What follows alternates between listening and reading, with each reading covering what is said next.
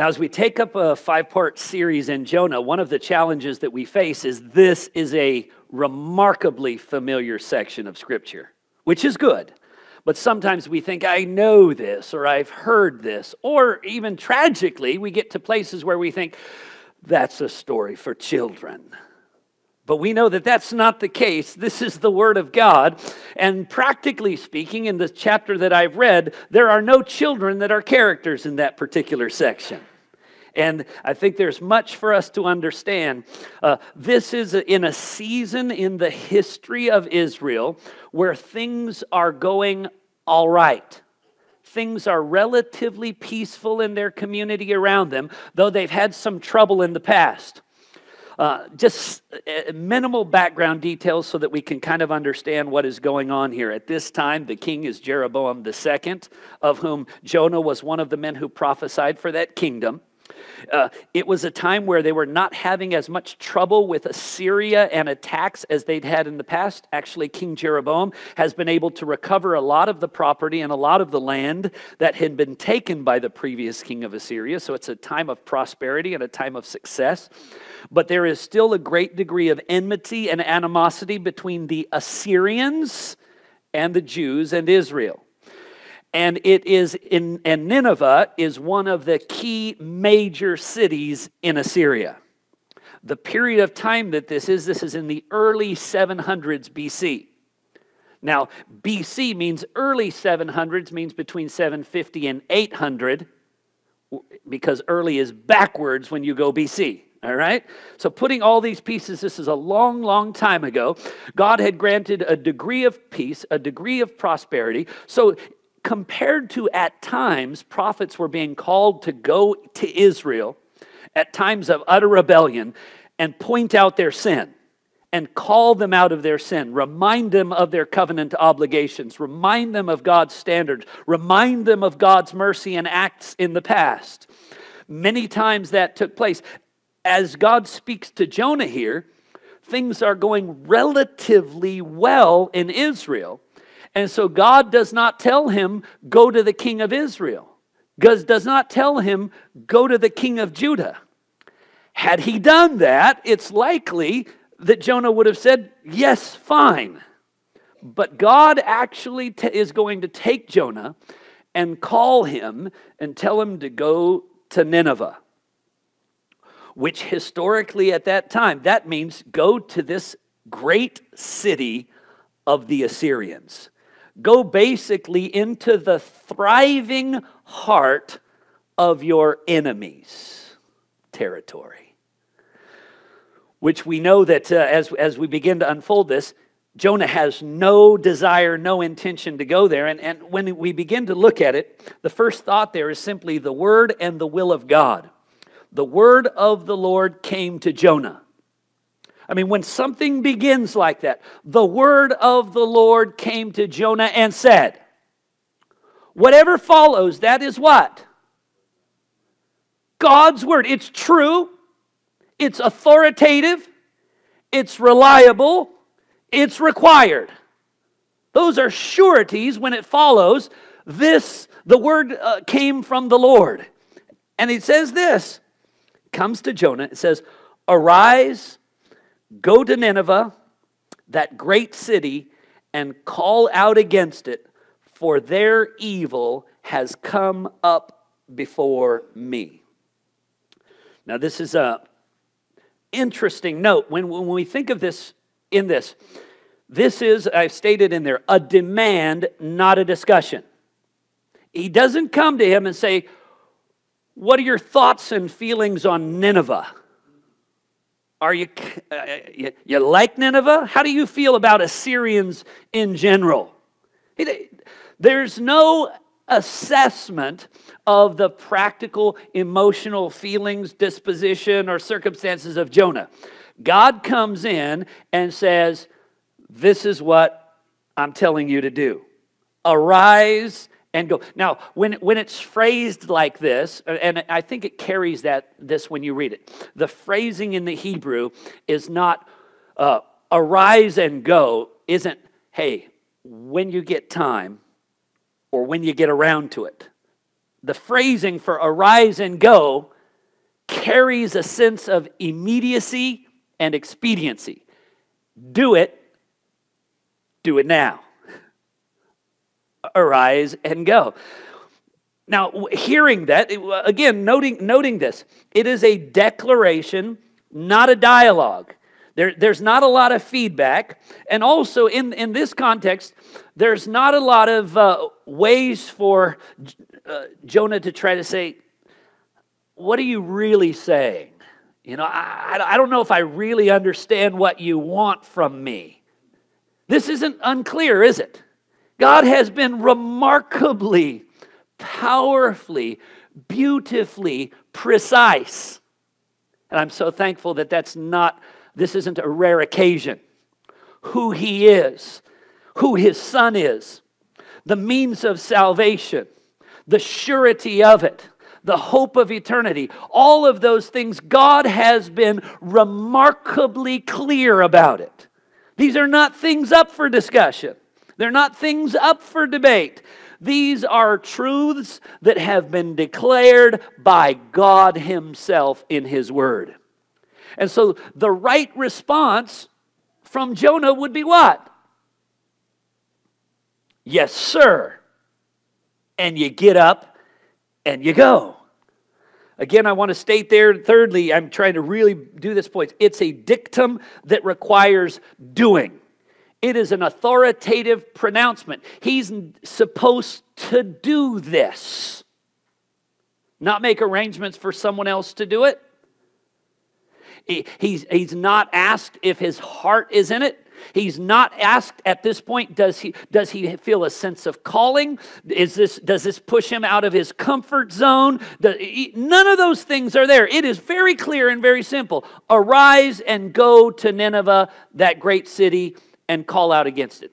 When he's to go, right now, where he's to go, Nineveh, what he's to do, call out against it, it's all very clear. And so the only right answer to that is to get up and go. Now, interestingly, also woven in there is the city, a call against it, for their evil has come up before me. Now, the scripture uses lots of poetic terms, particularly in the Hebrew, of God's responses to sin. The same kind of language is used with regard to, you might be familiar with Sodom and Gomorrah. In Sodom and Gomorrah, the same thing. A cry has gone out against them, has come up to me, that their evil has filled up. And you remember, as their evil has come up, the scriptures even are giving us a sense of this.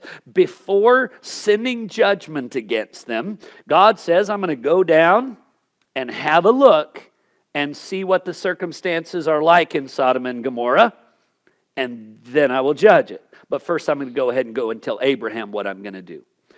Just to carry for humanity's sense. Now, as scriptures go on, we learn more and more about God, and the scope of His knowledge and the scope of His perfect wisdom is filled up. The fact that He knows all things, no secrets are hidden from Him. He shatters the mighty without investigation.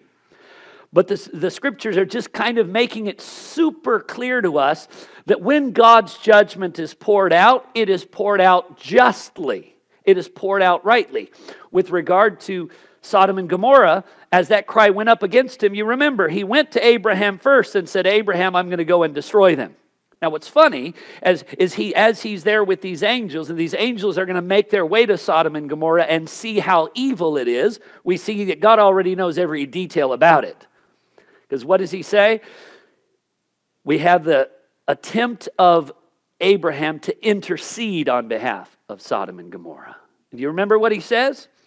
God, if there are, suppose there are 50 people, righteous people there, would you not preserve the city for the sake of the 50?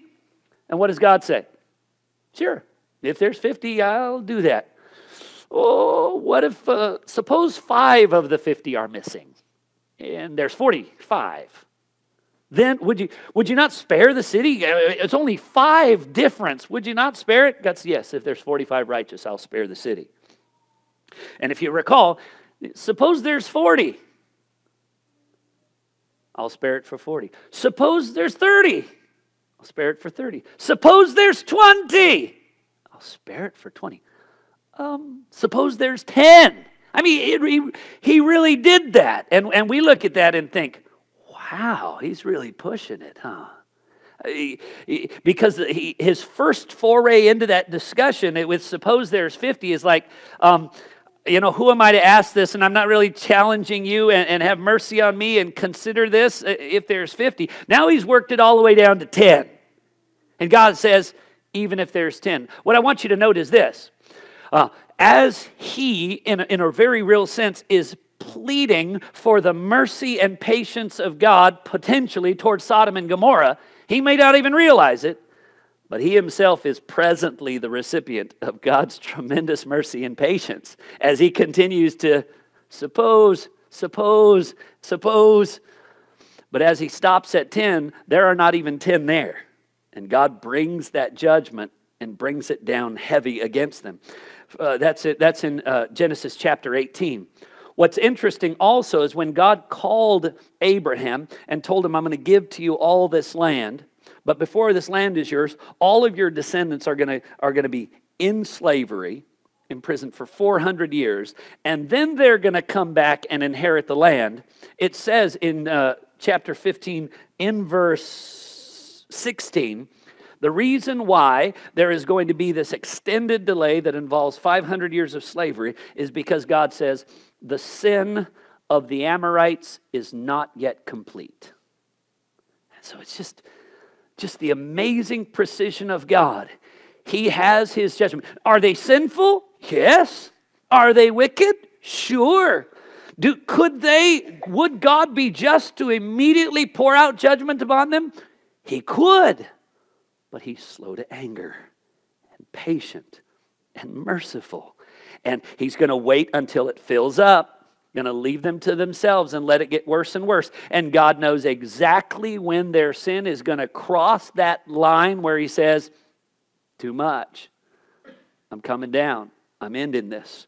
You lose this land. You're being dispossessed. You're going to be eradicated, many of you, and or the few who remain will be subjugated. And so we see this consistent presentation of God as one who sees sin and who deals with sin. But the challenge is, God who deals with sin often deals with it with such patience and mercy. And it appears that this is the big concern of Jonah. He's afraid that he's going to go there, and God is going to show patience and mercy. There have been times that God has sent prophets to some of the kings of Israel. And as those prophets have gone to those kings have torn their clothes and repented and humbled themselves before God. And then God has had mercy on them and not brought the judgment that he had declared against them. So it seems that in light of those kinds of things, Jonah does not want there to be even the opportunity. Maybe he's weighing it like this. God is going to judge them in 40 days. He's just told me that. If I can just run away and nobody warns them within this time period, they're done. Amen. Well, he might be, because he wants them done and dusted.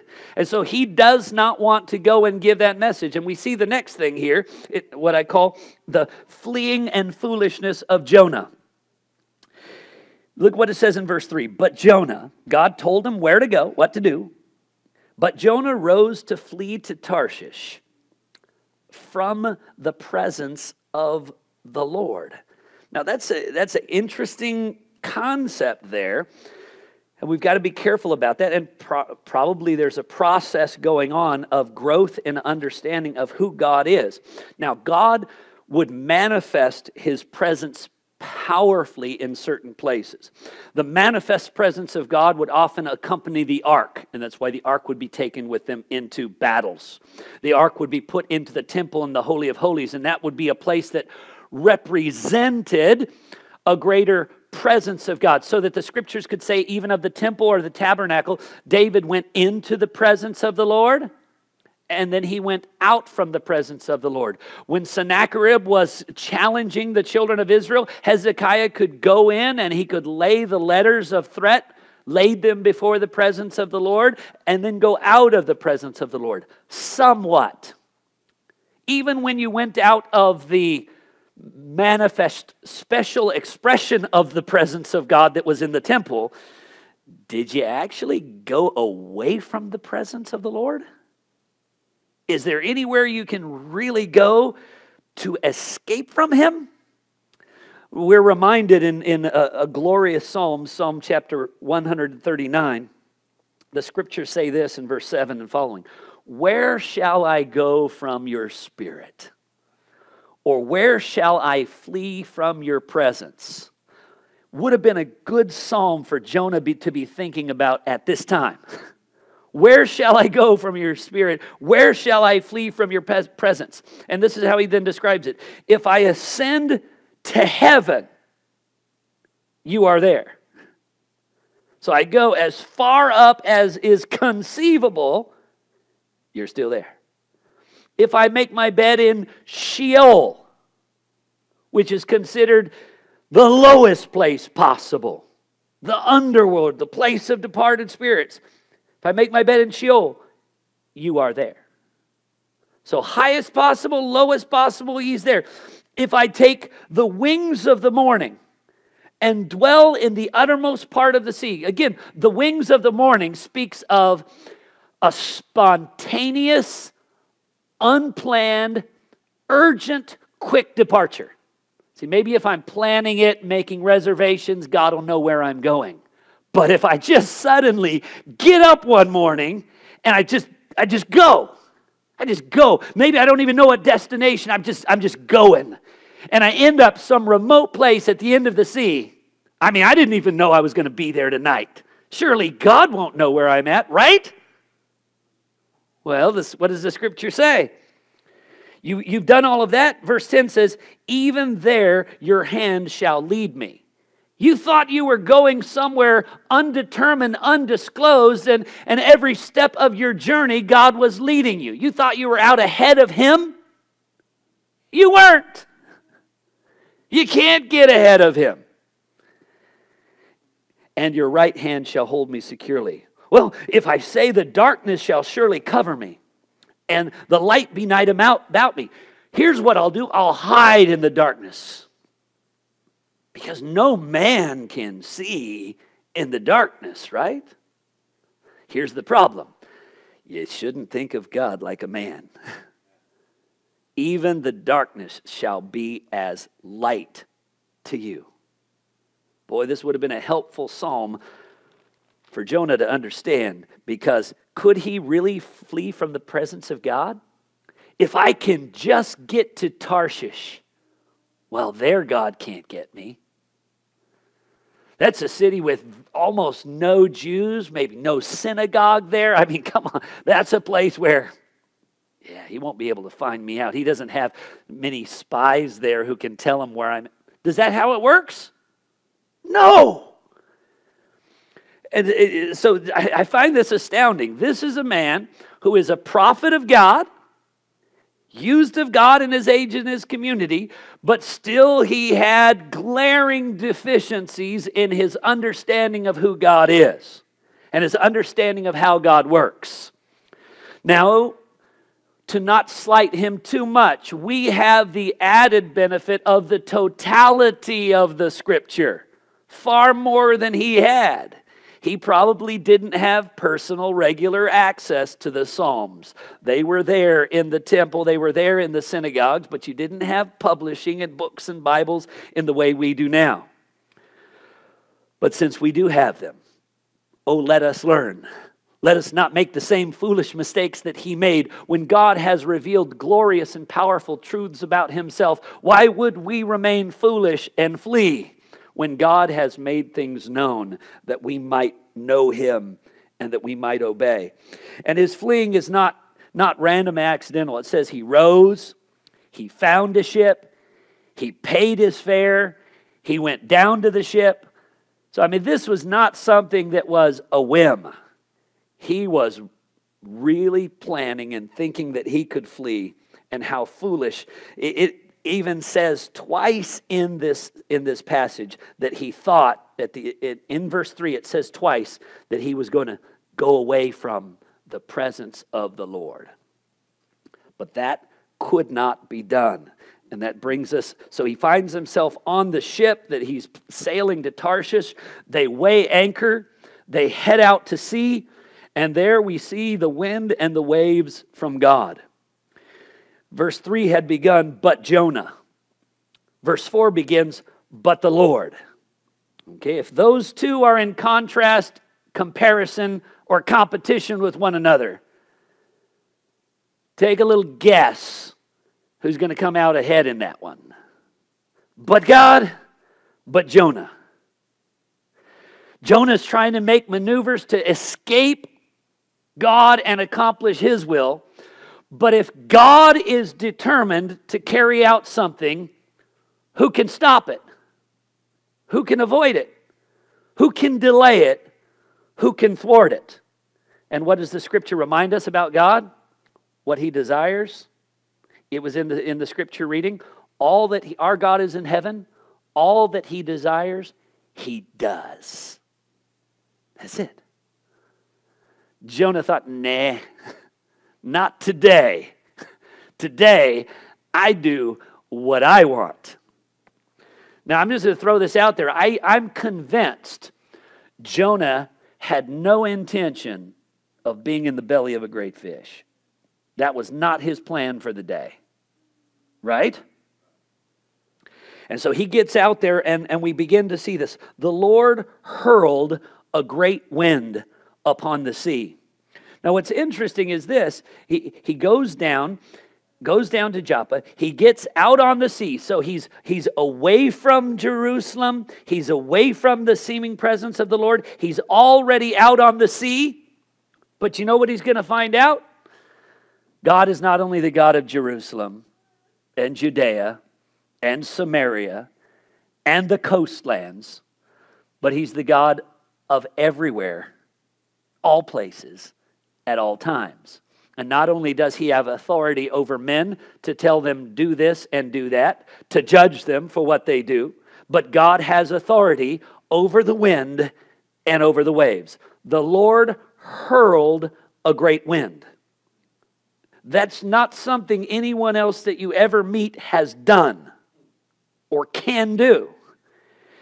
And this is, when it says a great wind, it's not a small statement of it. This is a storm with great specificity. The storm, it says this, hurled a great wind on the sea. There was it's described as a mighty tempest on the sea, so that the ship was threatened to break up. Now, ships are generally designed for what? Going from place to place on the sea. Wasn't a trick question. And so they can usually hold up under most circumstances. Now, even if you're building a ship, do you build it thinking this? Good thing there will never be bad weather at sea. Do you think that happens? Unlikely. So you build with some possibility that it can survive the ordinary struggles and challenges that would arise. What happened here was not among the ordinary. It was extraordinary. Remember the men on the ship, it says, verse 5, then the mariners were afraid. All right, what are these people? What is their career? These are mariners. These are seagoing men. Again, the problem is in modern America, Mariners, isn't that a baseball team? No, yes, it is a baseball team, but that's not the origins of the word. And stop thinking about those guys. It is about, even we might think mariner, Marines. It's the Marines. It's not that either. These are men of the sea. They lived at sea.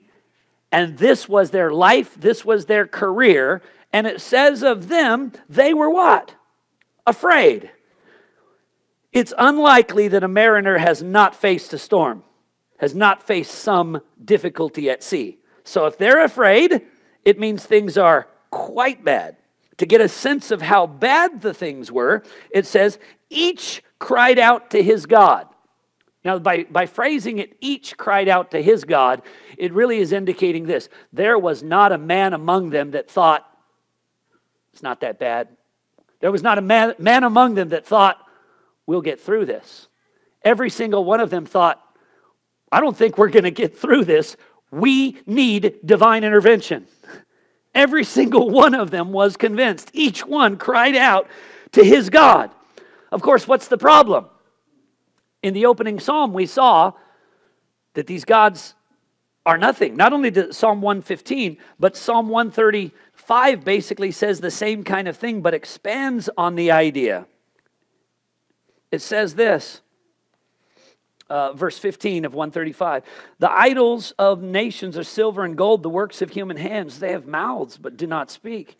They have eyes, but do not see. They have ears, but do not hear. Nor is there any breath in their mouth. So what hope is there for them? Back in chapter 115 of Psalms, it had said, they're the works of human hands. Verse 5, they have mouths, but do not speak. Eyes, but do not see. Ears, but do not hear. Noses, but do not smell. We leave that one off, and it's pretty funny. They have hands, but do not feel. Feet that do not walk. They do not make a sound in their throat. It's nothing. Their gods are nothing but really, really hard stuffed animals.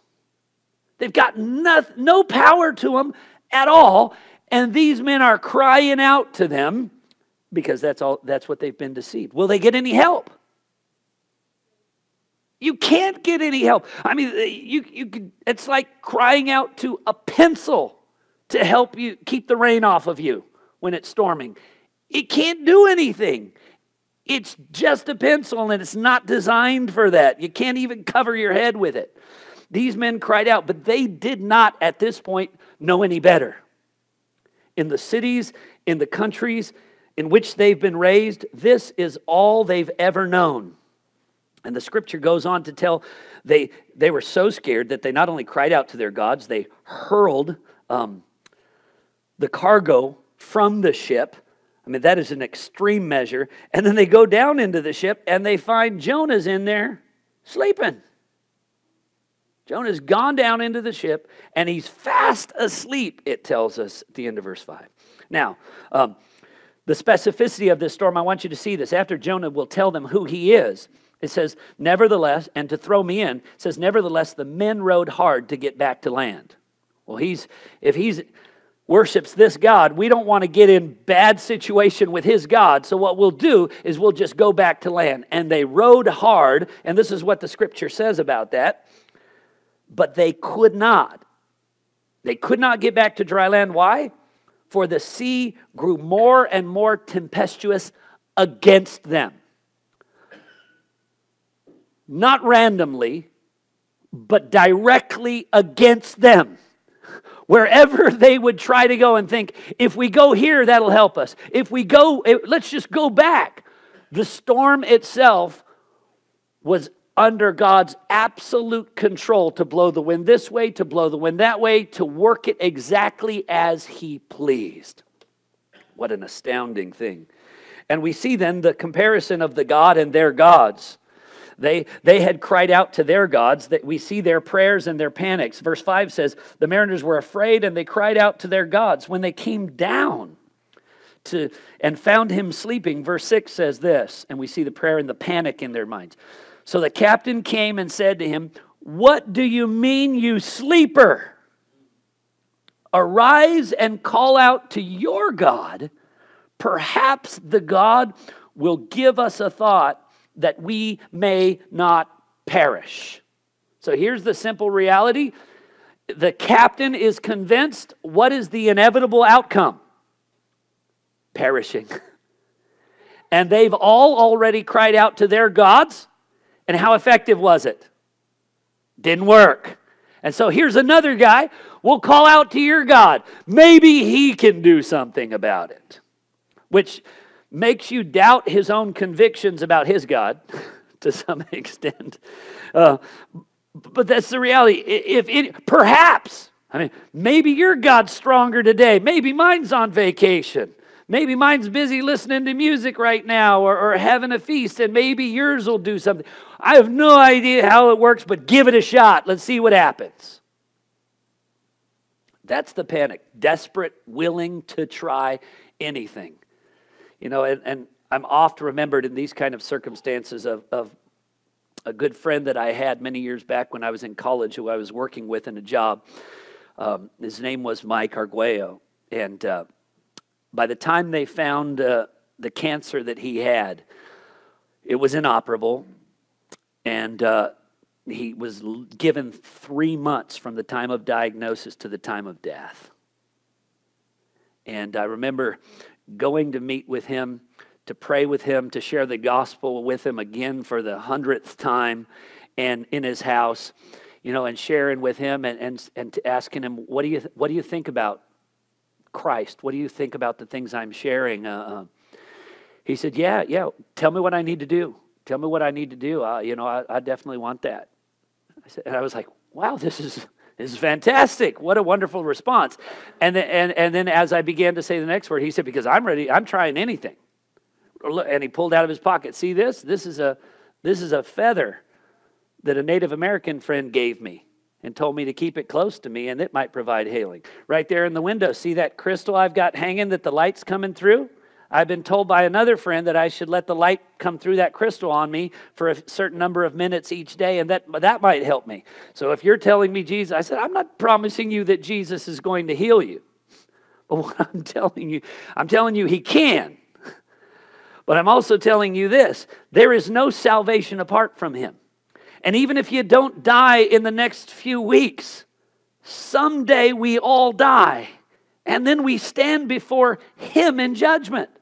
And there is no hope in feathers. There is no hope in crystals. There is no hope in man. There is no hope in false gods. There is no other name given among men whereby we must be saved than Jesus Christ. I said, so until and unless you're ready to pull down that crystal, throw away that feather, and by faith lay hold of Christ, brother, there is no hope in this world or the following for you. And he said, well, I just want to make sure to hedge my bets. It broke my heart. And he ultimately passed a few weeks later without really having faith in Christ, trying to think if I can just believe in enough things, maybe one of them will work. That's how the world thinks. These mariners were learning in a tragic experiential basis everything that they had all hoped in can't do a thing for them. In their greatest hour of need, they were left desperate and hopeless. And God orchestrated this scenario into which they then cast lots to determine who it was. Now again, this is not the way we would necessarily do things. They're about to die. They're trying to figure out who's the guilty one. Let's cast lots to figure out who it was. Now, casting lots is not, ultimately that's like the throwing of dice, but that's not a random thing because our scriptures tell us this very clearly in Proverbs chapter 16, verse 33. The lot is cast into the lap, but its every answer is from the Lord. Even the things that people think are random and chance, God is controlling those things too. From the casting of the lot to the hurling of wind, to the great and the swashing of waves, to the great and mighty and the seemingly simple and mundane, every one of those things is under the purvey of God's sovereign providential power. Isn't that amazing? They cast the lot and it comes out on Jonah. And so they ask him, what'd you do? It came on you. What did you do? And it's quite clear at this point that Jonah understood when that lot came on him, it was tantamount to God pointing the finger at him. This is the guy. This is the reason this is happening here. And he had no escape, no way around it. God had showed himself clear And the lot had been cast. And they asked him, tell us who this evil has come on. Why is this happening? Where are you from? What do you do? We've got to understand what's happening. They were we see the fear and the faith there, exceedingly fearful, caught up. Their fear goes from being afraid in verse 5 to down in verse 9 it says, and I said to them, I am a Hebrew, and I fear the Lord, the God of heaven, who made the sea and the dry land. Now what's interesting about that is Jonah is being asked who he is. And why is this happening? Where he comes from. And he says, I am a Hebrew, and I fear the Lord. Fearing the Lord for a Hebrew was an expression of reverence, obedience, faithfulness, and worship. Just want to ask you, if you were talking about Jonah at this particular time in his life, would you say Jonah was acting like someone who fears the Lord? No, if he feared the Lord as he's testifying of himself, what would he be doing? He would be journeying across land to Nineveh, not getting in a boat to go to Tarshish.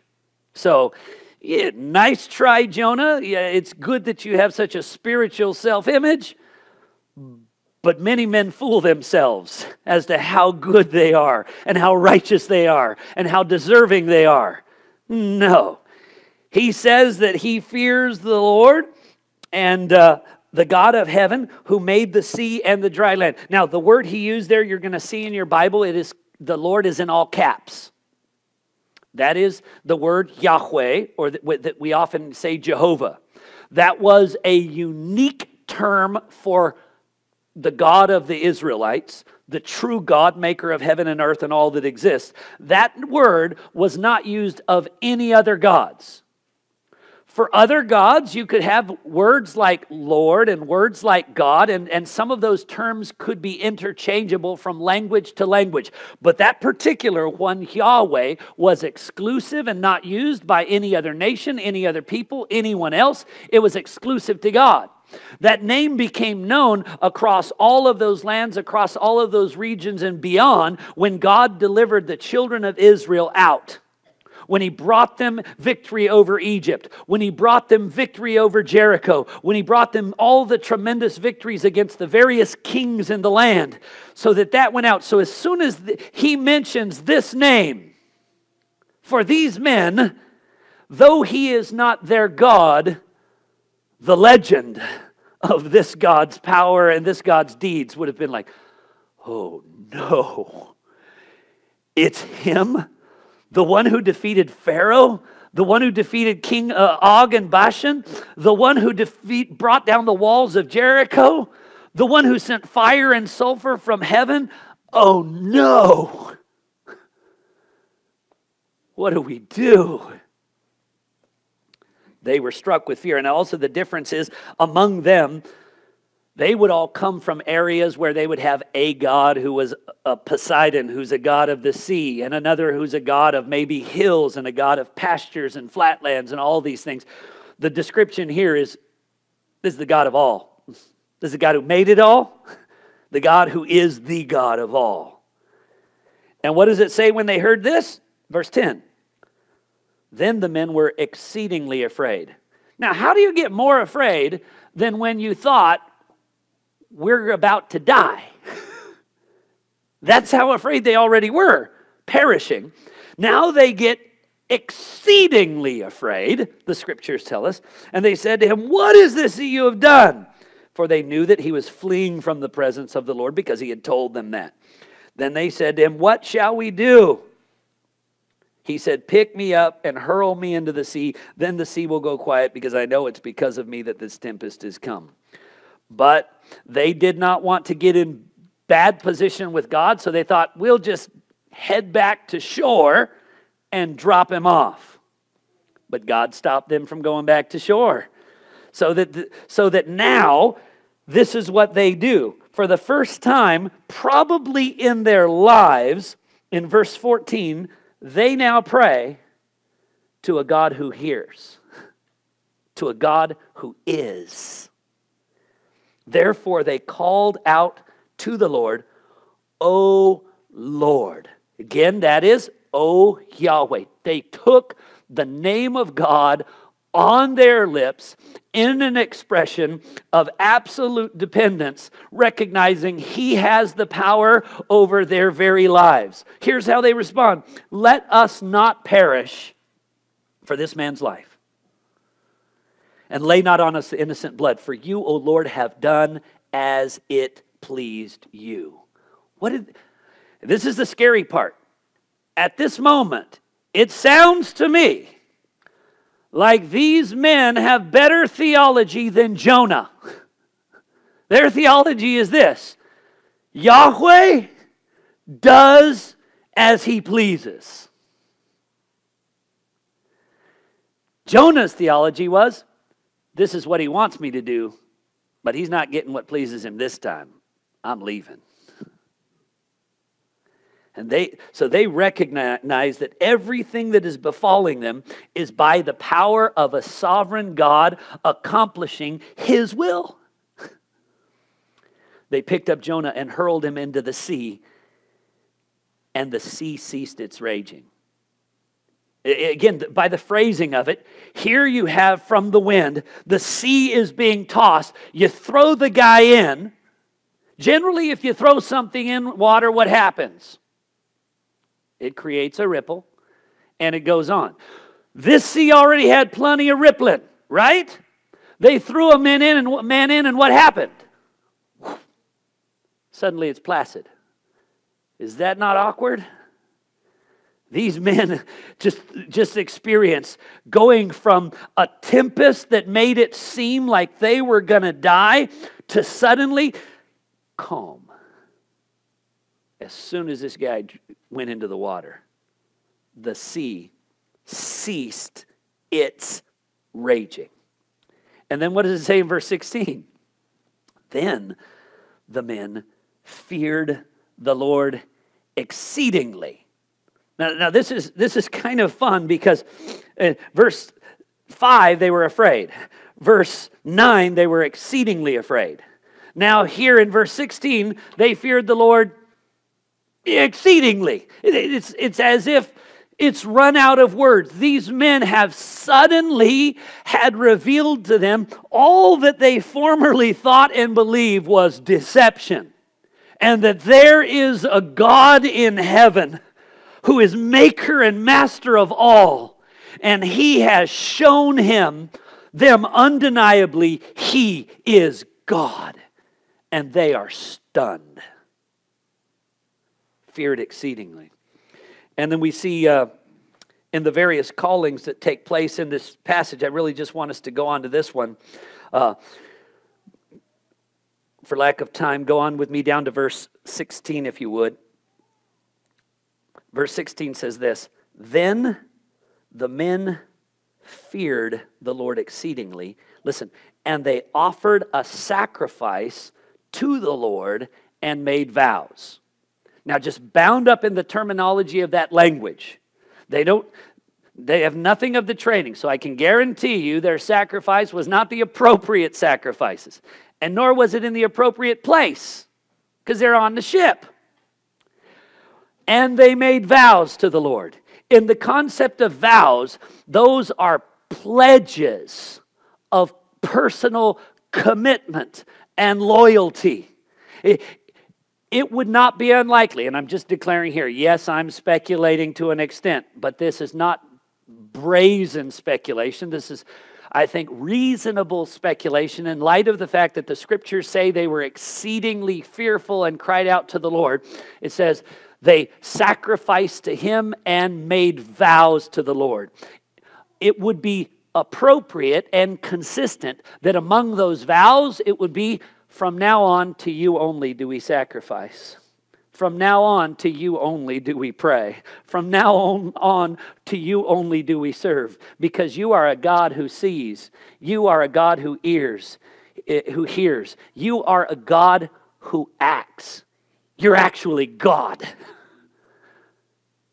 And all the others are nothing. And we will not go back to them. We vow ourselves to you. interesting, just by way of quick consideration, is here woven into this, we think, horrible Jonah, disobedient. God has to send this storm, and the storm is there in order to punish Jonah, to send him in the water because God is dealing with Jonah. Yeah, you and I may be limited to one purpose and one event at a time, but God is working things in ways that we don't even conceive. Here we get to see God is not only working in Jonah's life to convict him and to punish him and to bring him to where he's supposed to be in obedience, but he also saw fit to manifest himself and seems to work out a revelation and a salvation in him to these mariners. You had a revival break out on this ship in the revelation of the power of the true God. So all this happened because, so it was a good thing then that Jonah tried to run away, right? Because in Jonah's trying to run, God had the opportunity. Brothers and sisters, God doesn't need our opportunities. God may be pleased to use our missteps and mistakes because nothing will stop him from accomplishing his purposes. And God is pleased to manifest his power even in our failures, but that's not an excuse for failure. That's not an excuse for disobedience. And the last thing I just want to draw our attention to really in closing is there are just some remarkable parallels between this and Christ. It's hard to not see this at this season.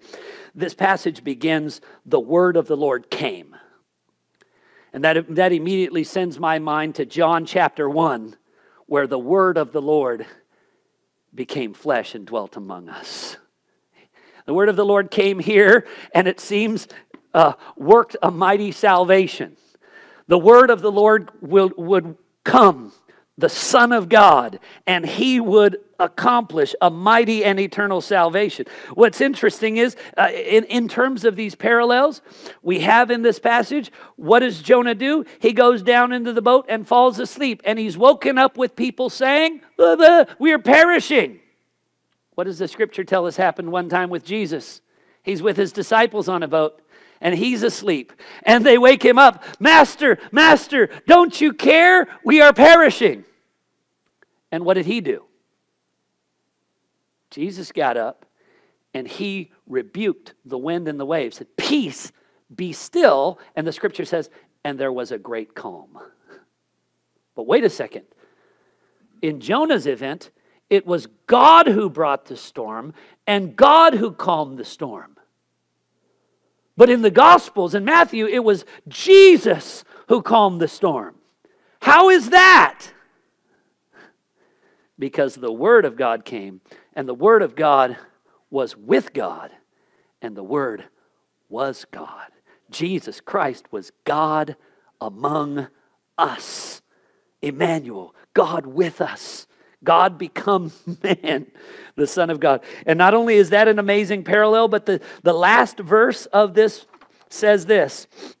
The Lord appointed a great fish. So God controls the wind, the storm, the sea, the lot, and the fish. That's a pretty powerful God.